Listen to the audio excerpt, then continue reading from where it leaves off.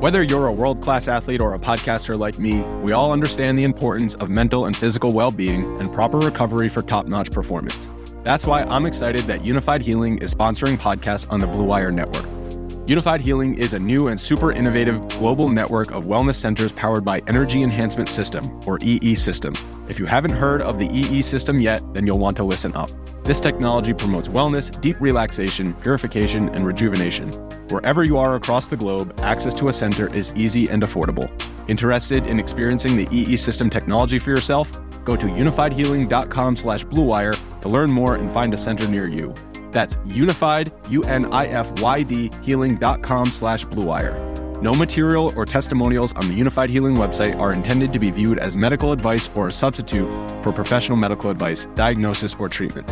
Always seek the advice of your physician or other qualified healthcare provider with any questions you may have regarding a medical condition or treatment and before undertaking a new healthcare regimen, including EE System. What's up, everyone? This is Tyler Dunn at golongtd.com. Thank you, everyone, so much for reading, for listening to the podcast. I always greatly appreciate it. Hope you enjoyed the conversation with Devere Posey. We had the written Q&A up at golongtd.com and thought I'd include it here on the podcast. Really fascinating guy for a name that maybe outside of Ohio State, not a lot of people even know or remember. I feel like he kind of epitomizes the true football journey where we're so enamored with the big names and we're drawn to those big names. Well, it's the Instagram effect. That's not reality. And I think that a guy like Posey represents that reality. Kind of in the same theme, I wanted to post part of my conversation with Hall of Famer Kurt Warner on the podcast here. So this is for subscribers only, our paid subscribers at golongtd.com.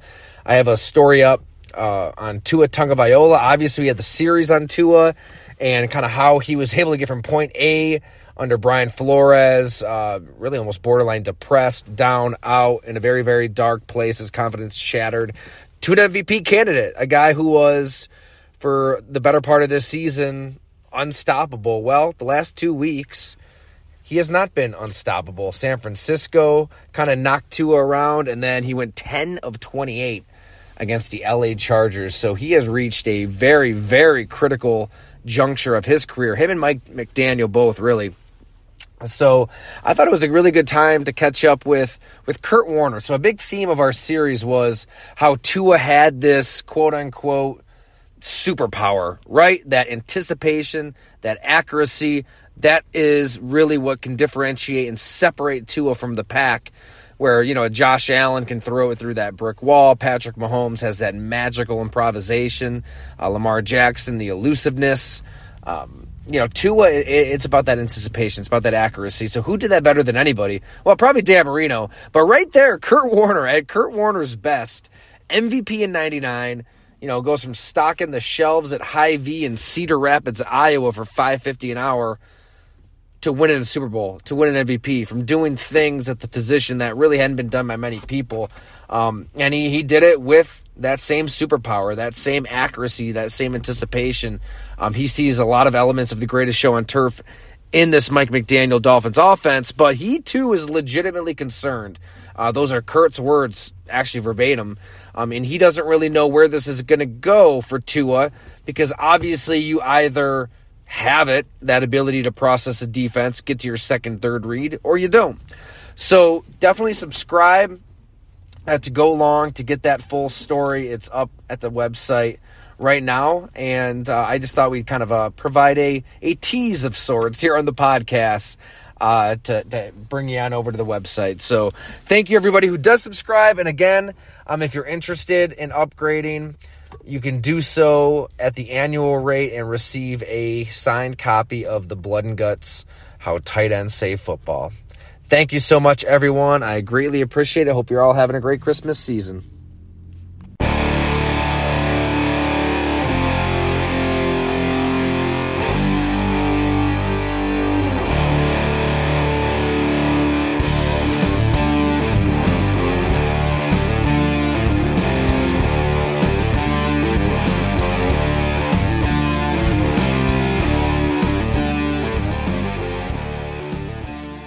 You just seem like somebody who knows Tua's game so well.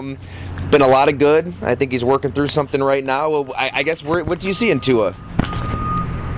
I think this offense has really accentuated the positive. So I think that's always a thing, that it's so easy to take guys and, kind of discard them or say what they're not capable of when they're in a system that doesn't play to their strengths.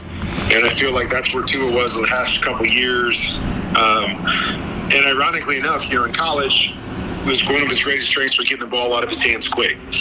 And, in the NFL, his first couple of years, I was saying exactly the opposite. Like, throw it. Get the ball out of your hands. What are you waiting on?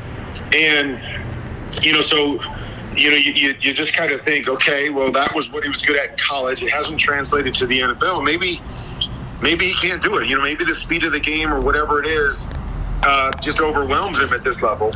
And then you see him get into a system like they're in this year, and he's back to doing what he did in college. Hitting that back foot, knowing where he wants to go with the football, getting the ball out of his hands quick.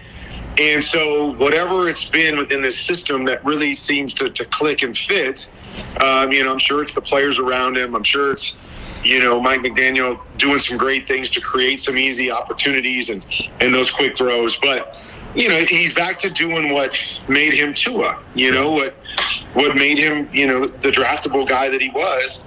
You're seeing it now. And so, we use this term all the time that he's a system quarterback. I think we're all system quarterbacks. Yeah. Everybody as a quarterback does certain things well, and you need to find a system that accentuates what you do well. And if you don't, then there's going to be a lot of people that struggle. I can go back and look at my situation in New York. Yeah.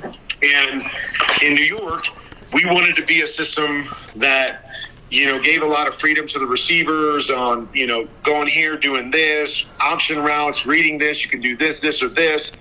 And I was a guy that liked to see it, anticipate, trust my eyes, get the ball out quick. That was my superpower. And so I get into a system that does exactly the opposite, so it looked like it, we weren't much of a passing team anyways. We weren't built that way, but a lot of people saw me with the greatest show on turf and then saw me in New York and they're like, oh my gosh, he's done. He can't play anymore. Yeah.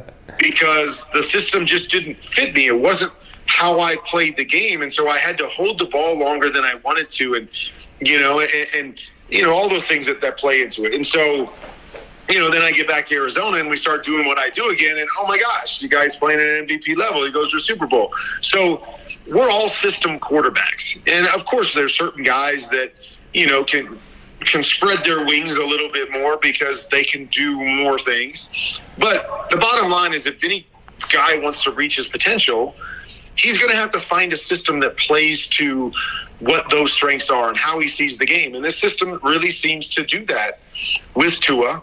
And, again, his superpower is his ability to get it out and be accurate with the football. And so we've seen that through most of this year. The speed guys on the outside have scared defenses. So it allows that, free release, guys to be where they want to be. And I guess I could liken it a little bit to the greatest show on turf. We were very timing oriented. You go back to the Super Bowl against the Patriots. What they did was they hit us and they grabbed us and they held on and they said, we got to be physical and we got to throw their timing off. They cheated too. I mean, that's I'm sorry. So they cheated too of that game, whatever. I mean, not really cheated because it was to a degree legal back then. But that's right. It was a great game plan. It was, we know what their strength is and we know how they're built and we know that the only way we have a chance is to get them off rhythm. Yeah. And they did a great job with it and made it a struggle the entire game for us.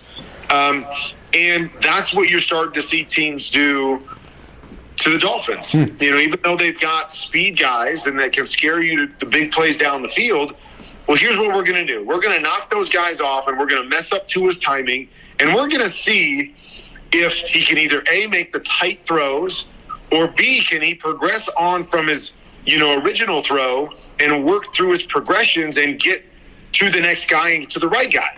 And he hasn't been able to do that very well. He struggled with that progression part of it. You give him what he wants, and he's going to be fine. You don't give him what he wants, and now he's struggling once again to kind of work through things and stay patient in the pocket and have those same traits, the accuracy, decision-making, to be as good as they are when he's throwing to his number one guy. And again, that's not an easy thing. Obviously, it's easier for all of us to throw it to our first guy. Yeah. But you have to be able to progress through, and you have to believe that teams are going to, get a book on you. And, somebody like the Chargers are going to show you, hey, this is how you stop him or slow him down. And now you're going to have to be able to be creative, and you're going to have to take the next step and figure out how to complement that. And they haven't done that really, really well. It's one thing to throw to a guy when he's wide open so he can adjust to a football. It's another thing when he's in tight coverage and you got to put the ball right where it needs to be, or it's an incompletion. And that's what we've seen the last couple of weeks. And so I think we're going to really get a tell on who Tua is and how good he can be, in this league, is that we know what he can be when things are good and his first guy's there and the system's playing to his strengths. Okay, when teams start taking it away, what are you? And and that's the telltale sign for all quarterbacks, is that you can come in and be successful early while people are trying to learn what you're going to do and what you're good at, and then eventually they say, okay, we're going to take that away. Okay, we're going to take that away. Now you show me, are you good enough if we take away what you want to do to still be really successful in the league? And that's what the great ones can do. You were one of the great ones. You're in the Hall of Fame. What was your counter? Like, what did you do as defenses, corners, safety started, mugging all your weapons in the greatest show on turf? Well, I think, my greatest asset was my ability to think and process information. So, yeah, I was accurate and could anticipate and do all of that stuff.